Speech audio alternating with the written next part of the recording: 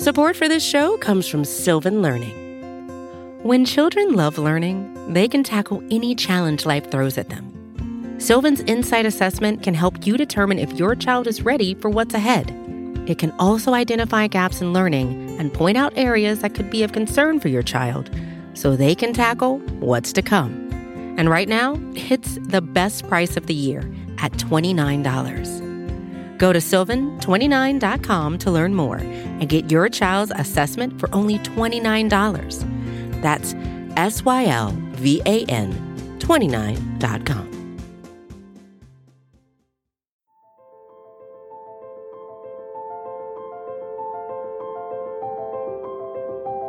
Michael Kist.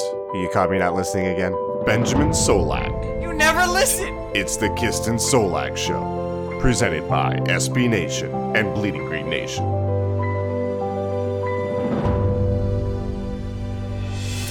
You are flying high on the Kist and Solak Show, brought to you by the fine folk at SB Nation and Bleeding Green Nation. I am your host, Michael Kist, and joining me from the past will be Benjamin Solak, because here's the scoop, and I'm going to tell you. You know how when a television series has maybe run short on ideas and still need to pump out episodes, so they take the easy road and throw together a compilation show? Well, it's late May.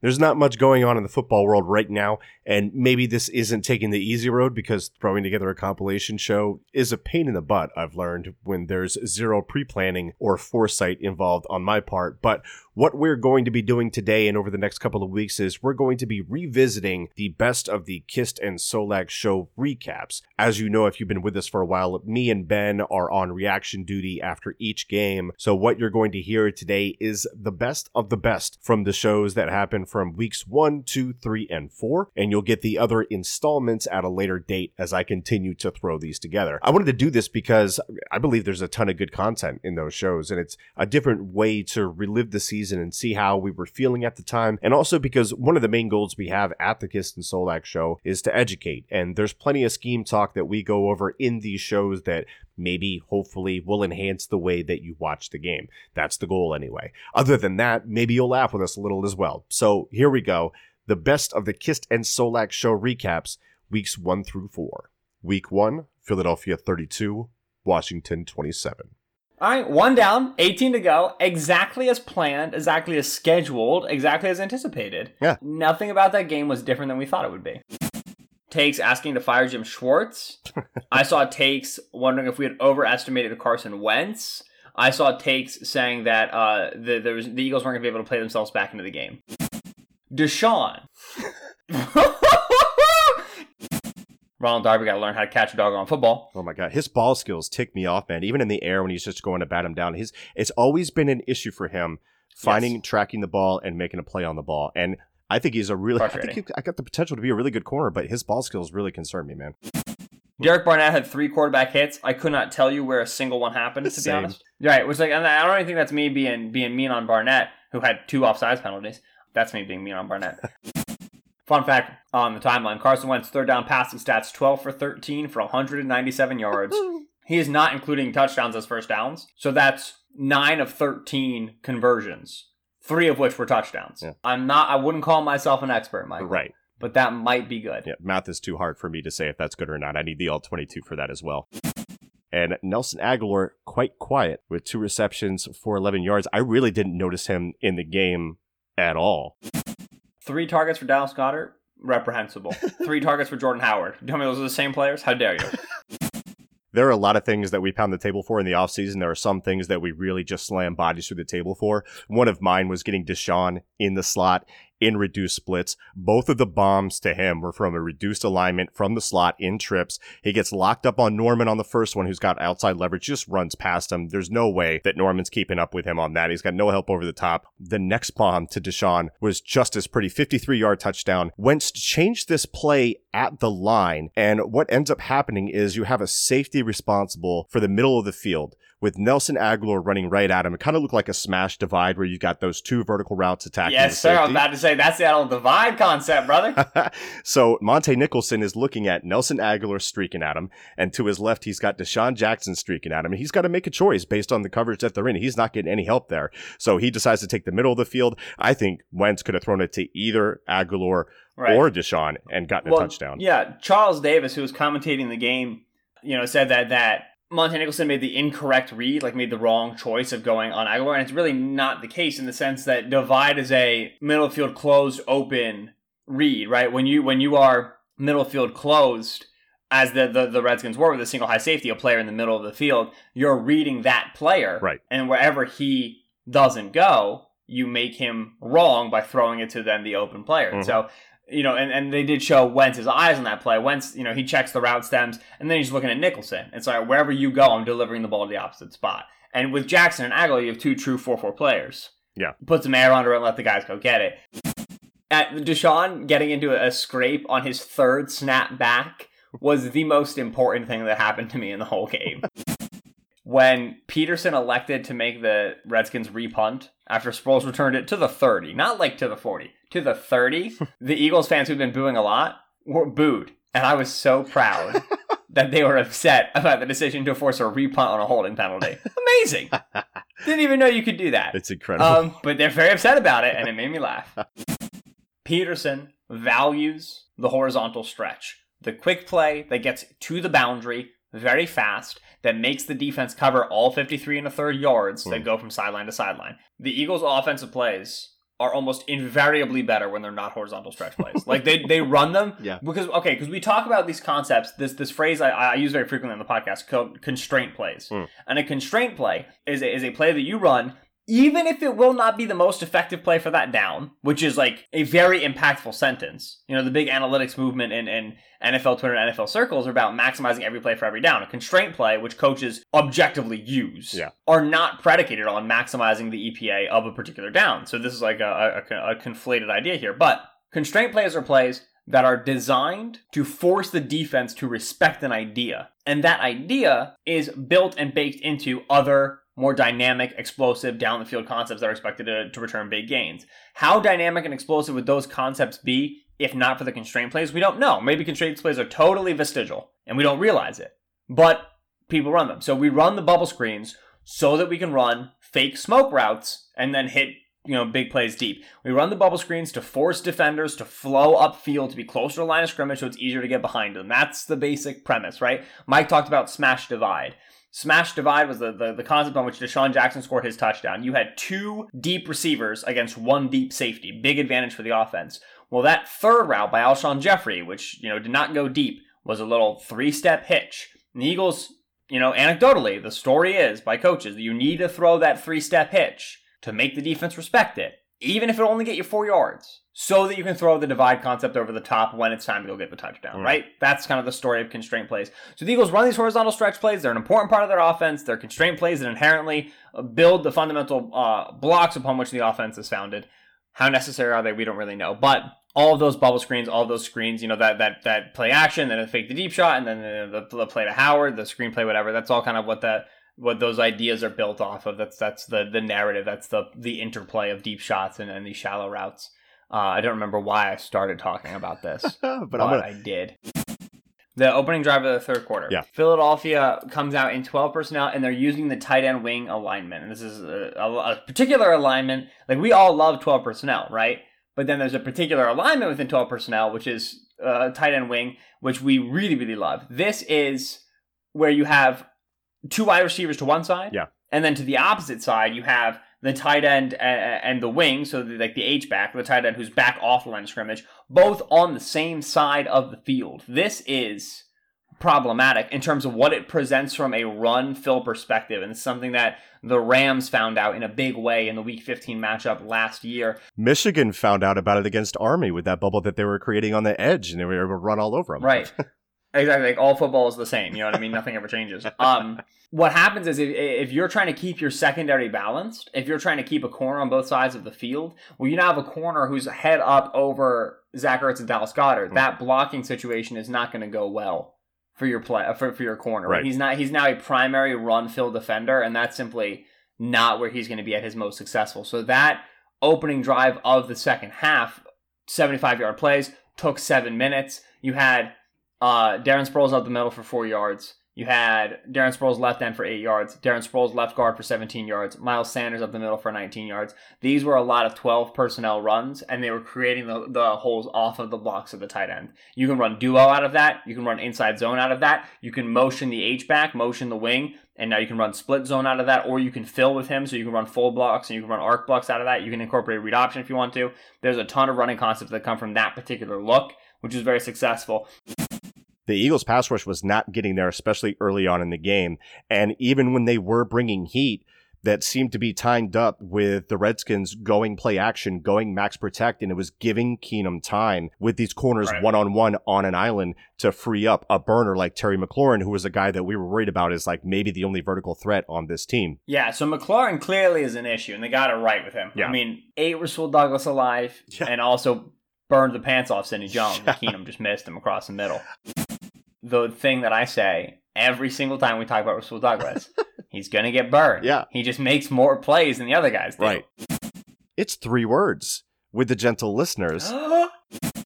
As always, as is the policy for those of you who might be new to the podcast, when we say 3 words, we put out a tweet from the BGN Radio account. You send 3 words to describe the Eagles game. If you don't use 3 words, we accuse you of cheating and we refuse to read it on the podcast. However, we have to read it out loud to accuse you of cheating, so it really actually works quite well. Yeah. So the 3 word is kind of like a general thing. At Philly 4 for 4, for example, it says Deshaun is back, and then right after that, his 3 words are F the Cowboys. Like, yeah, F the Cowboys, for sure.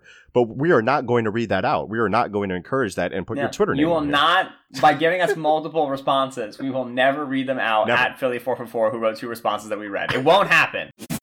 Fire Jim Schwartz. Brother, it is way too early for that, my man.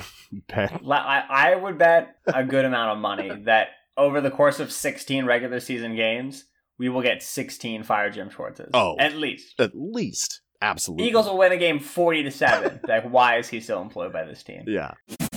Okay, here's another complete failure to follow the rules from JPawn3, who was definitely submitted before, so come on. Hashtag comeback, hashtag welcome back, hashtag that's my quarterback. That's Jeez. 3 hashtags, one of which is 1 word, another of which is 2 words, and another of which is 3 words. So, like, there's a weird, like, counting thing that went on here, but this definitely still does not count. I don't want to. It's got to be exhausting to cover a losing team. Right. We've never covered a team. Me and you doing this together have never covered a team that have not gone to the playoffs. What is that like for a Browns podcast or radio show guy that has been hyping them up all off season? They put the mission accomplished banner up and everything like that, and then they come out and lay a stinker against the Titans. Yeah, they got pants by the Texans. The Titans. That was a weird one. Goodness, can you imagine being beat like that by Kurt Coupons? I can't. Radio, Bleeding Green Nation Radio. This is a listening thing. It's not a reading thing. We all we got. We all we need. Fly, Eagles, fly. I got like bang in my beard. I don't know when that happened when we were recording. Bang energy? Yeah. I'll be honest. So yesterday I was at Purdue Vanderbilt. I got about 4 hours of sleep, and then it was a 3-hour drive there and a 3-hour back. Oh. I was fading hard, and so I pulled over at a gas station. I took a 30-minute nap, and then I woke up. I was like, I gotta get home. And I went into the gas station, and I looked at the Bang Energies, and I said, "Are we there?" Because I've never had one before. I said, "Are we there?" And I proceeded to buy myself a chocolate milk, and I got back in the car. Jeez, man, because you barely drink soda, so that would have jacked you up, dude. I don't drink anything carbonated, anything alcoholic, or any energy drinks. And I think Bang Energy is like 4 of the 3. So I would have died. Car would have just been bouncing on the highway. Week 2, Atlanta 24, Philadelphia 20.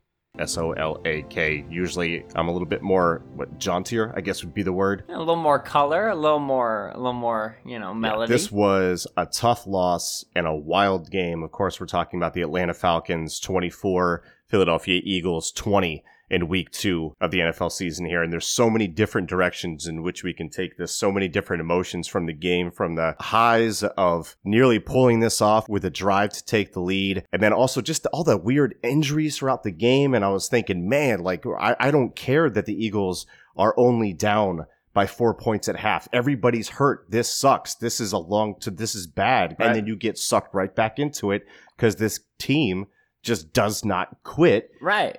And they put themselves in a position to win at the end of the game, and just boneheaded stuff happens, and it just brings you right back down. And you're like, what's going on, Ben?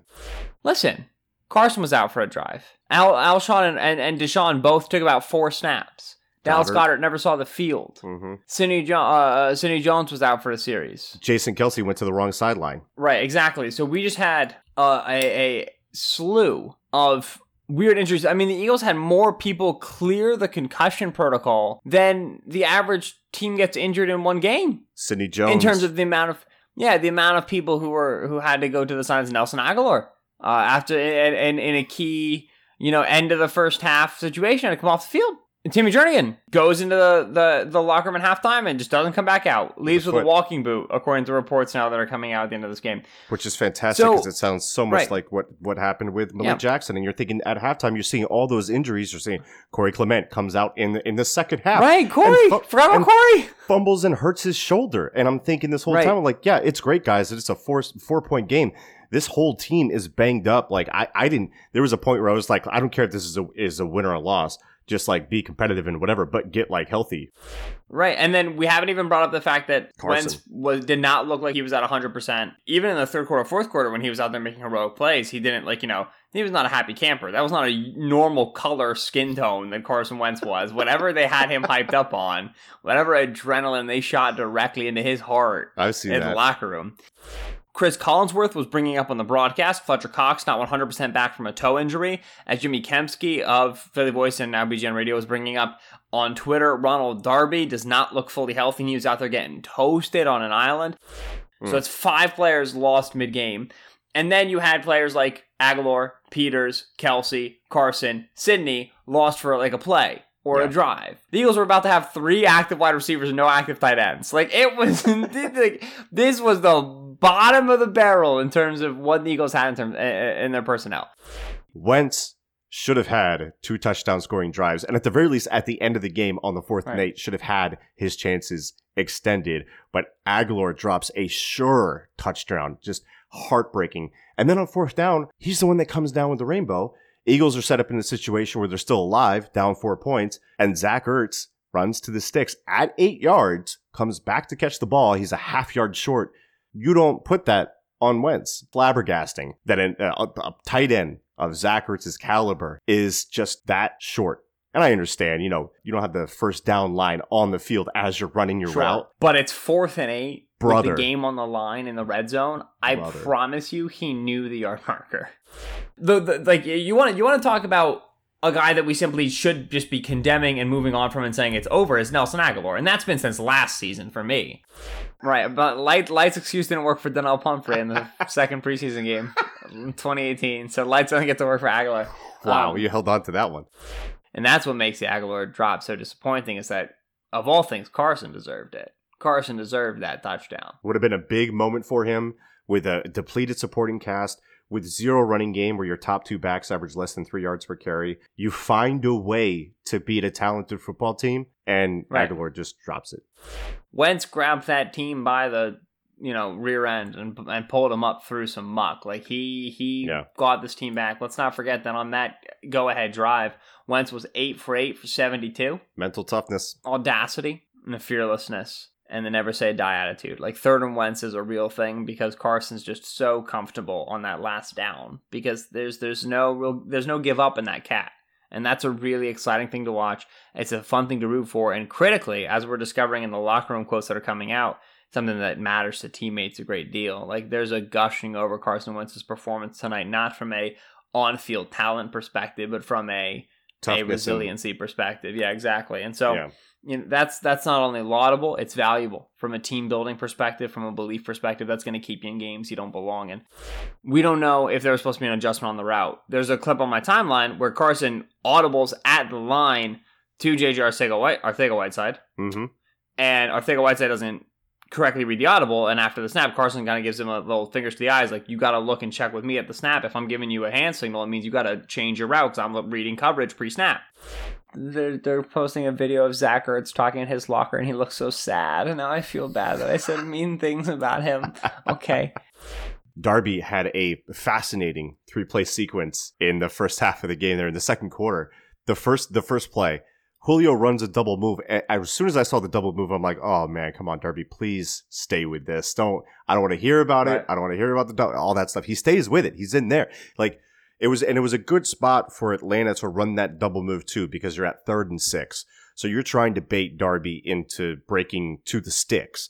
But Darby stayed patient, stayed in phase, recognized that the ball was going to a spot where he was going to have to turn because he wasn't going to be able to make a play on it the way he was. Julio makes a ridiculous catch, and that's just routine for him, and Julio's going to be Julio. I thought Darby could have done a better job attacking his hands in the air instead of trying to kind of like shield it in that stance. But like, if that's on him, like Julio's gotten every corner in the universe like that, so no big deal. Right. They come right back to it, scramble drill with Matt Ryan, and Ridley is on a little out route. Darby has him covered.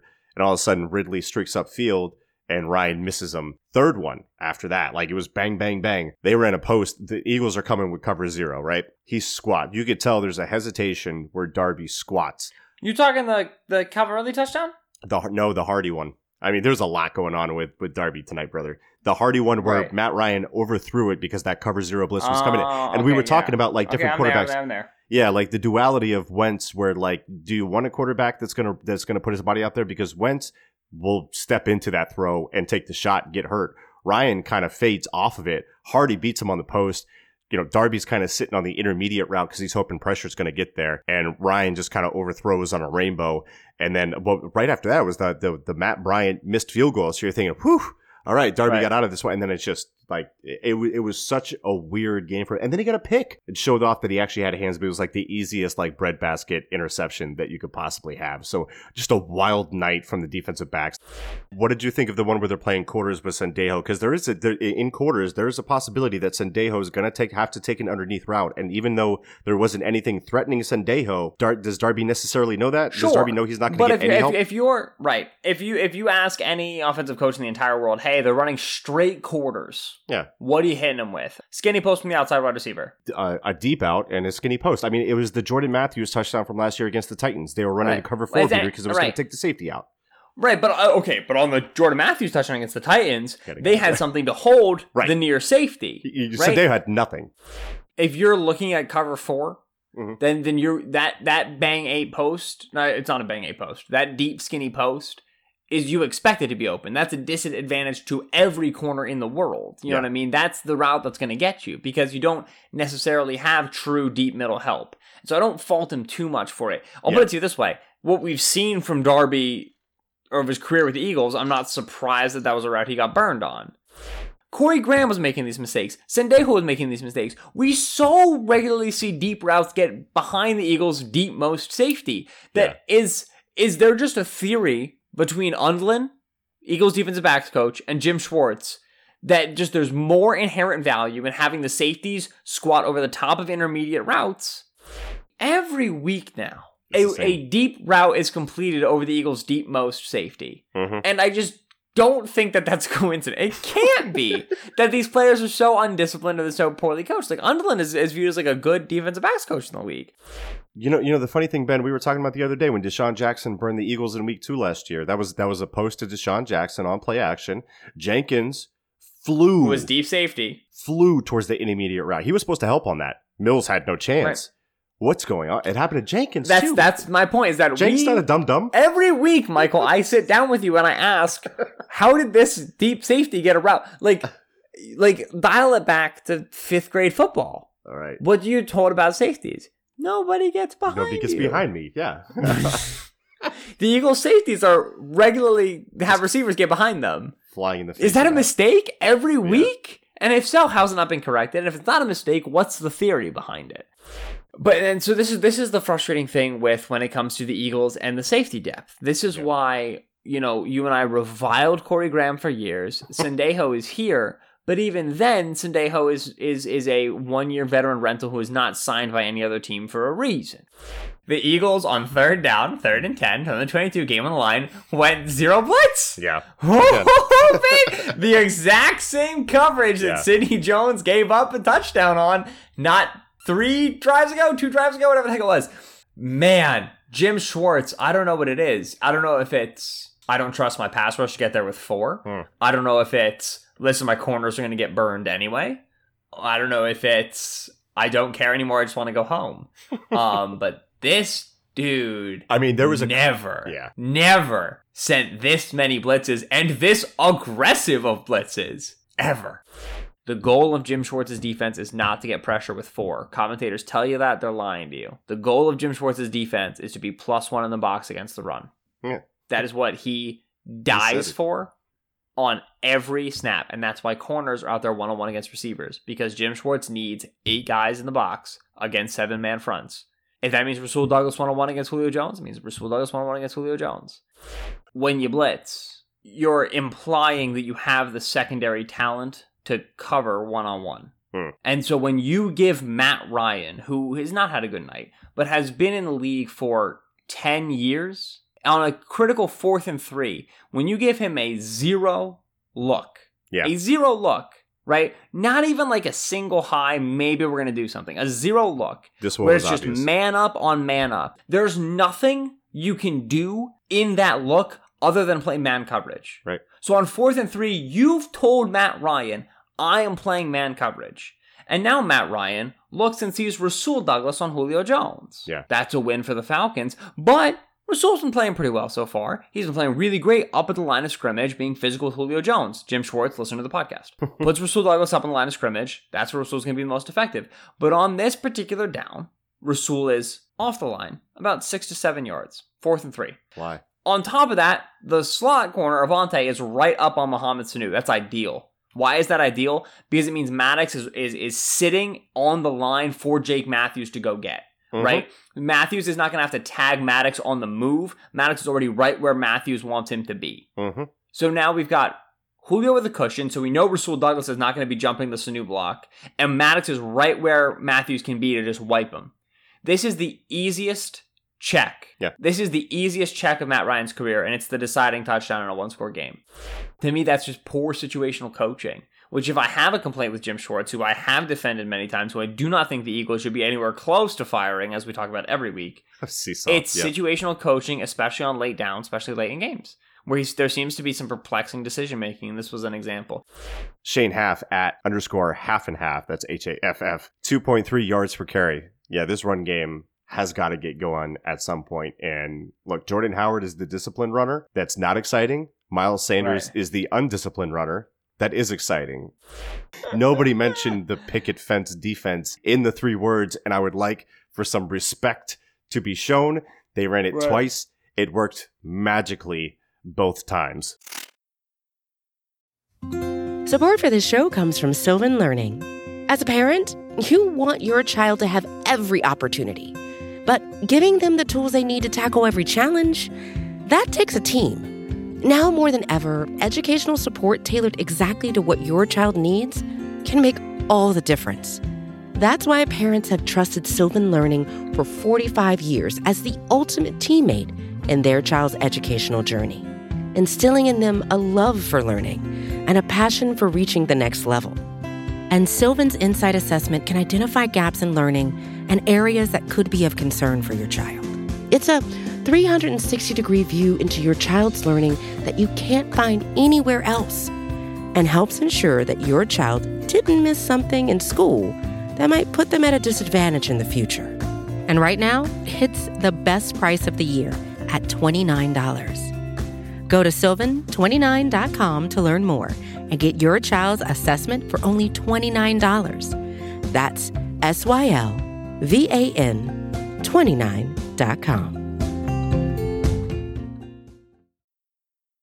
Week 3, Detroit 27, Philadelphia 24. How are you feeling about this 1-2 Eagles team and another very close, very heartbreaking loss in which plays that could have been made definitely were not made again? Wow. Philosophy. Everything is still delicious. Thank you for asking. What we're having to get from Carson Wentz is perfection in a lot of cases. And even when he's perfect, guys are not making plays. I mean, you go back to the middle portions of the game. There were drives that ended on a Nelson Aguilar drop on 3rd down. There was a drive that ended on a Miles Sanders fumble. The very next drive ended on a Nelson Aguilar fumble. And then the last play of the game, and look, was not a perfect ball from Carson. Could have led J-Jaw a little bit more out in front. Hits him right in the hands. The defender does not touch this thing. This is why J-Jaw was drafted. None of the guys around Wentz are making plays. And Wentz is playing really doggone good football. And I don't care if they're in close games or not. You lose close games for a reason. Eagles have a more talented roster. They have better coaching. They have better players. Wentz played like a better quarterback. Stafford had a really good game, by the way. But this team is not. This team is not making plays when they're out there. This is not like the Magic type feel of 2017. This is crap right now. Alshon and Deshaun is the easy thing to talk about. This team is still missing Camus. It's missing Timmy Jernigan. It's missing Malik Jackson. It's missing Jalen Mills, and then suddenly lost Ronald Darby. Starting players all across the board that the Eagles are missing. Dallas Goedert played, but barely took any snaps, had one target. On a day in which the Eagles did not have wide receiver 1 and wide receiver 2, a healthy Goedert gets more than one target. Oh, absolutely. And I was expecting more 12 and play action off of it if he was going to be healthy, but he wasn't. On the Eagles' first touchdown drive, they had 7 offensive linemen in blocking with Alex Ellis as the fullback and Dallas Goedert on the sideline. I think if Goedert was healthy, he would have been on the sideline for that set. No. First and 10, Detroit 26. There's 9:13 left. The Eagles are down 10. The Eagles run double China 7, and we can do this on the film review, but you have trips to the left. You've got the 2 in-breaking routes from the outside, and Goddard's running a corner route and gets one-on-one with, I believe that's 52. I forget the numbers right there. But Goddard, perfect throw, right on his hands, drops the ball in the end zone. Perfect throw. Can't ask for anything else from Carson Wentz in that situation. Now, the Eagles eventually get a touchdown, but it happens 2 minutes later. When you're down 2 scores in the fourth quarter, less than 10 minutes to go, how much does that 2 minutes matter? So even that drop itself wasn't without big consequences because the game scripting changes in that situation, and you might have a chance at another drive if that ball's not dropped. Those little drops, those little things right there would have saved him 2 extra minutes to get back in this ball game. And of course, which matter a great deal. It's just killing this team, man. It's not just one person. It's not just Nelson Aguilar. It's Dallas Goedert, Mac Hollins, and it's Darren Sproles pushing off and getting penalized. And it's Malcolm Jenkins getting an unfortunate call when he's running full speed at a guy with his back turned. It's just wild, man. And that's the unfortunate things that lead to bad losses against decent teams like the Lions. And I told you coming into this, and I don't want to play the I told you so thing because I really don't care. This game worried me more than I thought it would after breaking down the film. And the Lions, I think, held up their end of the bargain and played some decent football. Right. But I've been doing all these guys that are missing these plays because all these plays are being missed. And that's why the Eagles are losing freaking football games because their execution stinks. And it looks like they stink as a football team. And if you were to tell me that the Eagles stink right now, I couldn't disagree with you because they're playing bad football and they're killing themselves. They are better than this Lions team, and they end up losing because they can't help but trip over themselves. It's just a garbage performance at home, losing to the line at home. Heavy favorites. Come on.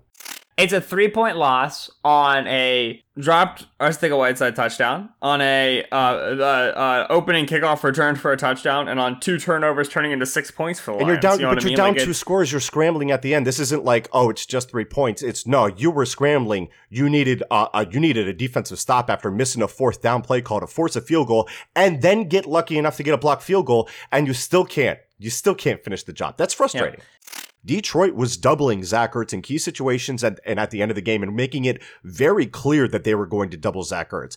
Someone else needed to make the play.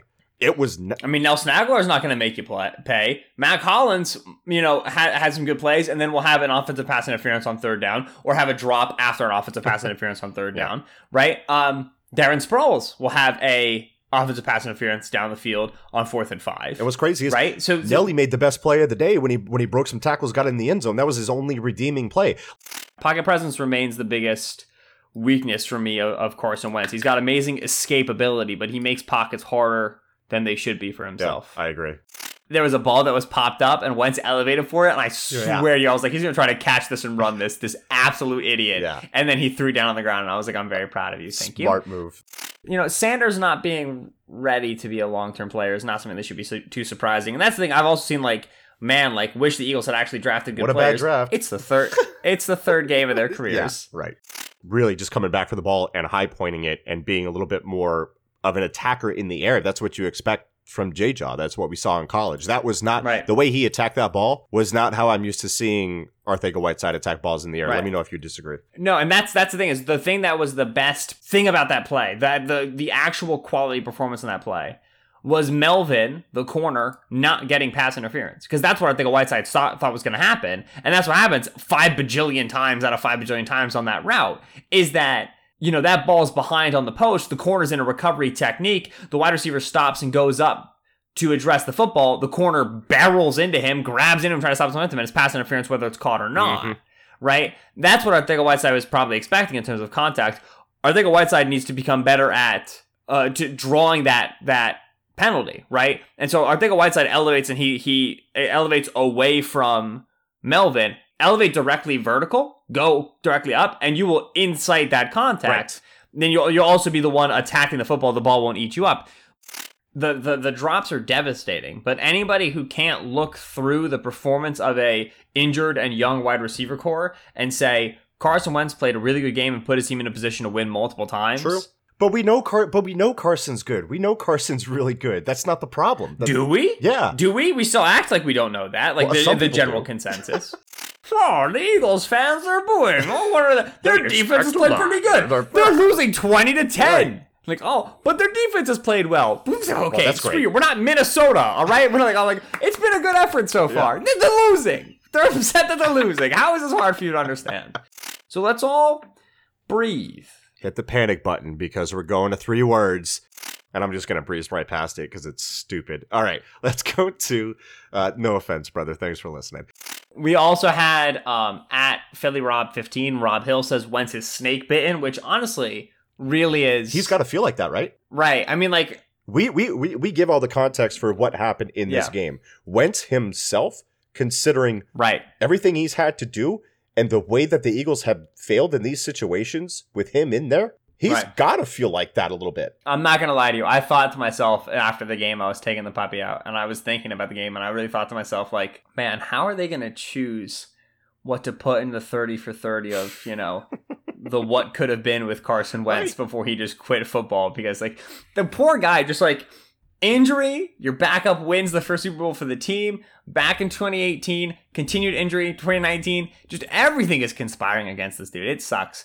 Why are we writing off the Packers as a loss? I think the Eagles are going to come out and have a great game against the 3-0 Packers. Why wouldn't they? This is a team that is woefully underperformed in terms of the win-loss column and has performed well except for critical situations on field. This is a team that is a strong, huge candidate for positive regression to the mean of what their performance should be. Week 4, Philadelphia 34, Green Bay 27. Your final score prediction of 34-30 didn't age too well, but it aged pretty well, for being honest. You were close there. I'm furious that LaFleur, who turtled all game, coward, did not turtle on 4th and goal from the 1 and kick a field goal. But yeah, no, this was very much so the Eagles' performance that we were anticipating. This is a very good team that should not have been 1-2. This is like, to me, this is very much like the Eagles are who we thought they were. Which, shout out, in terms of things aging well there, Michael, who went on a second quarter tirade against Nigel Bradham and his inability to catch. Look, 2016, September 19th, the last Nigel Bradham interception. He drops a sure pick 6 that would have made it a 2-score game. So I tweeted out that he had butts for hands. Turns out butts are really good at catching footballs that get deflected into your hands, with hero Craig James coming in and making a play on the ball there on the coverage. This goes back to old Jimbo. Yeah.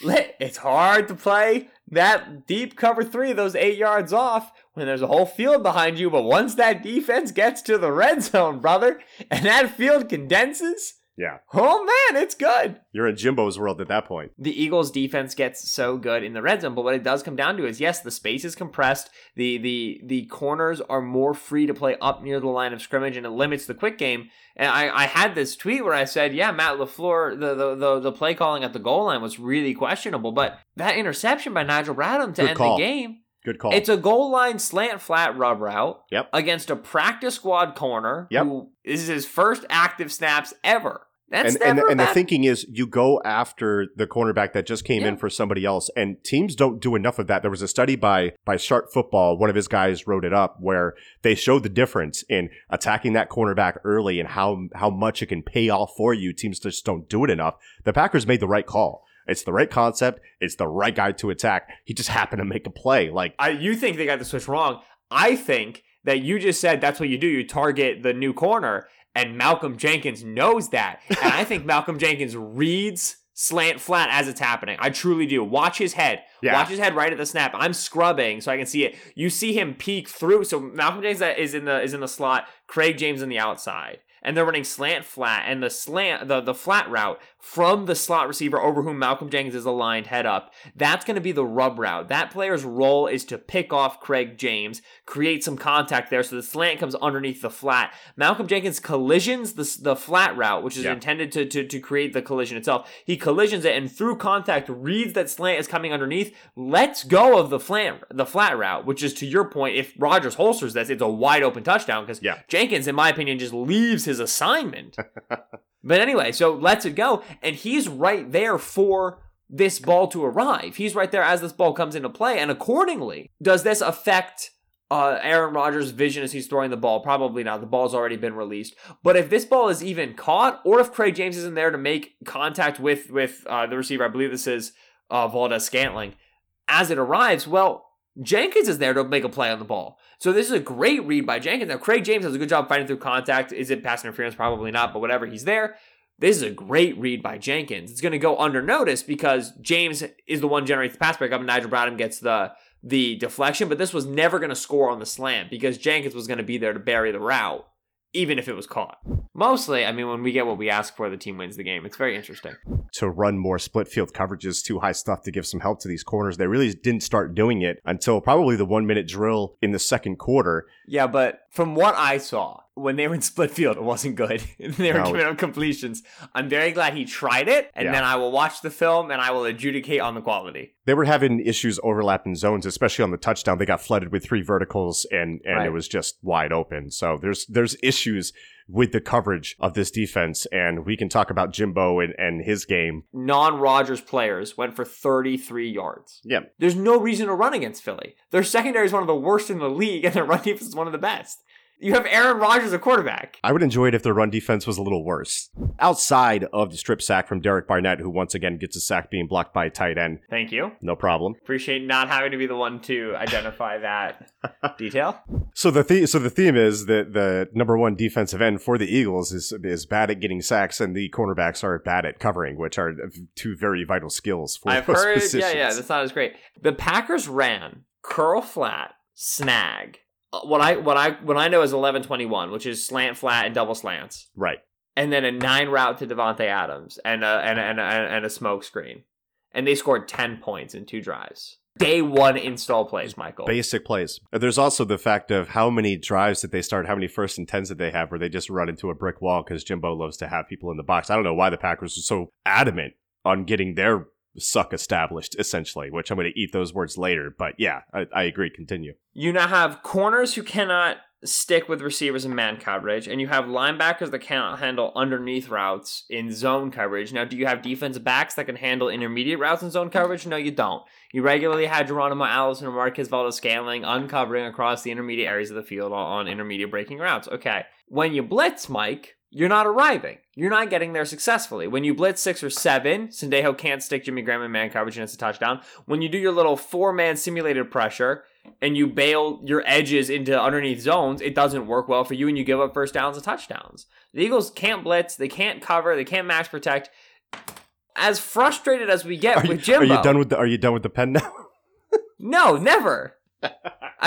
My goal in this is to make this as difficult for you to edit as possible. Go ahead. As much as I get frustrated with Jimbo, who I think will get good stretches of play from his defense and then just change what he's been doing, which I don't think is necessary. For as much of a hard time as we give him, nobody in the back 7 can cover. Yeah. Rasul Douglas, and the hero of my life, and Malcolm Jenkins. Okay, 2 people in the secondary can cover, but that does not a secondary make! Great coverage by Rasul on the double move by Devontae Adams in that spot, too, in the red zone. Oh, that little fantastic. sluggo? Yeah. Listen, I'm going to tell you something right now. Year 1, Rasul Douglas gets roasted on that route. Yeah. Destroyed, and and we can find the film if you want us to. Oh, I remember an exact play like that where he just got toasted. You and I probably both have it clipped somewhere on our timeline from 2017 of Rasul Douglas against the Giants, just getting obliterated by a double move. This doesn't happen here against Devontae Adams, and I said Rasul Douglas was not the sort of player you want matching Devontae Adams and off coverage because he's a great route runner. Okay, Rasul, listen to the podcast. The run game for the Eagles, I called it establishing the suck leading up to this game. This offensive line really took over in this game. Jordan Howard, 15 carries, 87 yards, 2 touchdowns, 5.8 average. Miles Sanders, 11 carries, 72 yards, 6.5. And there was a tweet by Warren Sharp where he was talking about the numbers that the Packers are giving up over the left side, over the left tackle, 11.8 yards per carry, outside of left tackle, 5.3 yards per carry. The Eagles gashed them on that side. The run blocking was fantastic. These running backs, Miles Sanders has some great bursts, no doubt. Howard finishes well. At least he did in this game. They cannot, if they could make a single defensive back miss, they would have had 300 yards. Well, not Howard. Howard's going to get chased down. But Sanders. Yeah. I agree with you on Sanders. Yeah. Sanders got tackled by a kicker and a safety, brother. Right. There were points in the game, too, where Isaac Seumalo was getting movement on Kenny Clark. Like, this offensive line was bumping, dude. Jason Kelce versus Kenny Clark. Kelce won. Yeah, and that's the type of guy that we talked about that Kelce might struggle with, and Kelce got a W on that. All game, Kelce won. He owned him. I do owe Doug an apology. I have been very critical of the screen game over recent weeks. Boy, did it work. Still, generally, do not like screen passes. Which as an Eagles fan who grew up under Andy Reid is like heresy, and I know that. Kansas City's still great at it. I don't like screens. You need it's like a running play. You need 7 things to go right to get the play correct. I don't think it's a high percentage play. But the Eagles do a really good job on those screens that were successful of getting into them very quickly. They don't use those slow developing screens where, you know, the defensive line and the linebackers has 4 seconds to say, like, hey, nobody's blocking me. Oh, I wonder why the tackle ran right by me. No, they like open it up like that little Dallas Goedert screen. It develops very quickly. And so I like that. I thought the screen game worked well. I thought Doug called, as he always does, a very good game, pole to pole in terms of offensive scheming and designing. The screens were more effective this week than they have been in previous weeks, and as I said, I owe him an apology for that. So good job, Dougie. You had the out route from Alshon Jeffrey, who, based on what we said about Kevin King, was not at all healthy and bad at the catch point. That's my take, and I'm sticking to it. Alshon got bodied by Kevin King after we trashed Kevin King for 5 minutes, so Alshon was not healthy. Next. I want to talk about the offense real quick, because the 8-play, 76-yard drive early in the third quarter was exactly what this Eagles offense needs to be, especially without Deshaun Jackson in the lineup, because you're missing that vertical threat. The RPO passing game bumped, the screen game bumped, and the mesh sit wheel concept on the 20-yard Jordan Howard touchdown is exactly how that play is supposed to work. Linebacker gets caught up in traffic. The wheel is wide open. And look, Jordan Howard is not a dynamic receiving option, but I think any running back in the league catches that and takes it to the house. So good scheme there. A staple for the Eagles coming through in a big situation. Put them up 27-20. Schwartz brings the blitz. Sendejo makes a move towards the backfield like he's going to blitz, and then it looks like he's confused if he's picking up either the running back or the tight end. Yes. It was the weirdest movement at the snap for what his actual responsibility was, and I think that's not only a problem for the Eagles as far as coverage-wise, because the quarterbacks were getting toasted in the early portions of the game really, really bad, but then also Sendejo adds that terrible coverage to it as well. This defense has got some problems moving forward, and look, it's a great night. Eagles win a close game, so you can stash those tweets about Wentz being clutch and how many close scored games and his record and all that stuff. You can put that away for tonight, but the defense has some issues. I'll get you started. Matt LaFleur, though, on 1st down and 1, on the 1-yard line, throws not a 50-50 ball. Fades are not 50-50 balls. They're about 20-80. Leads off with that to Jimmy Graham. Yeah. Rodney McLeod makes a fantastic play.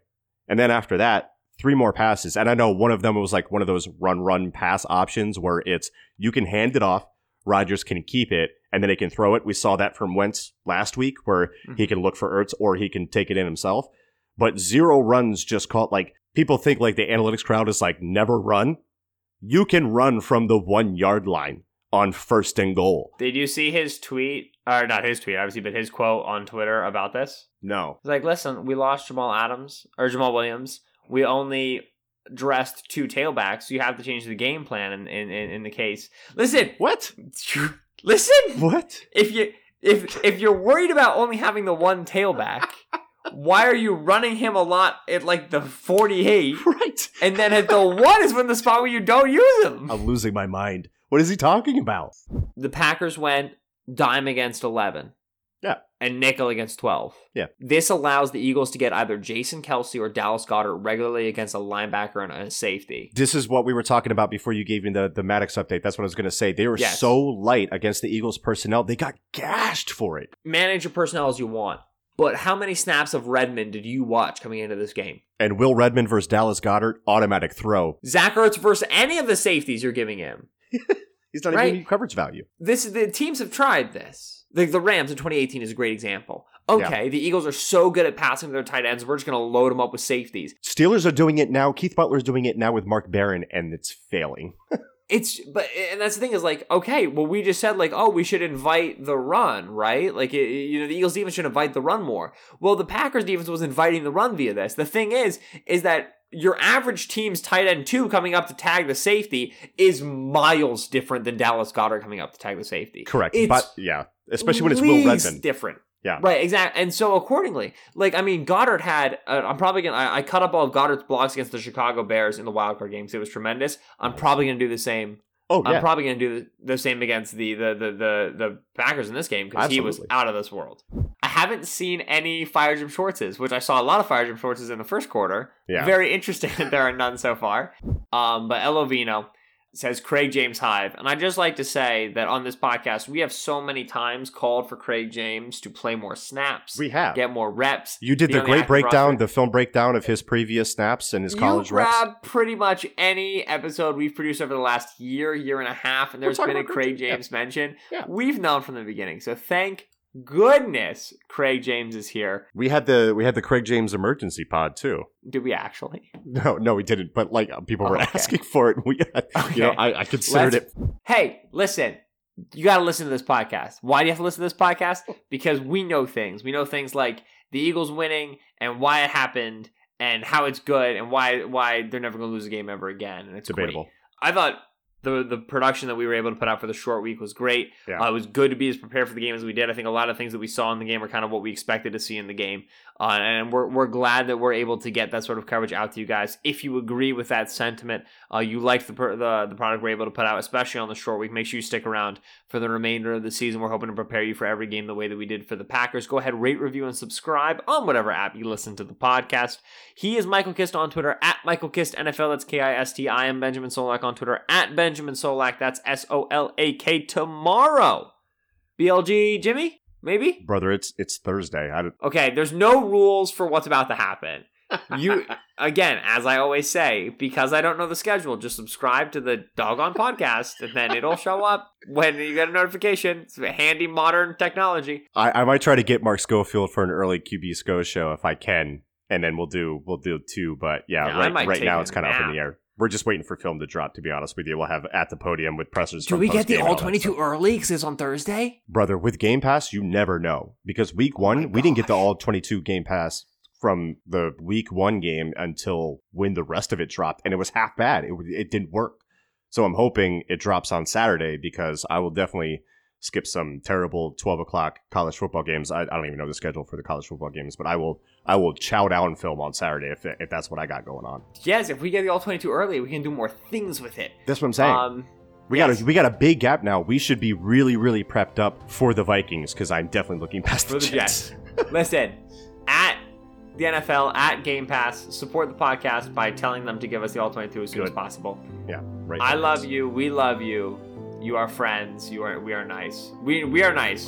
We all we friends. got. We all nice. We need. Fly, Eagles, fly. I don't know why you didn't let me do the nice thing at the end. Really? You don't? It was going so well. I was getting there. I'm tired. PGN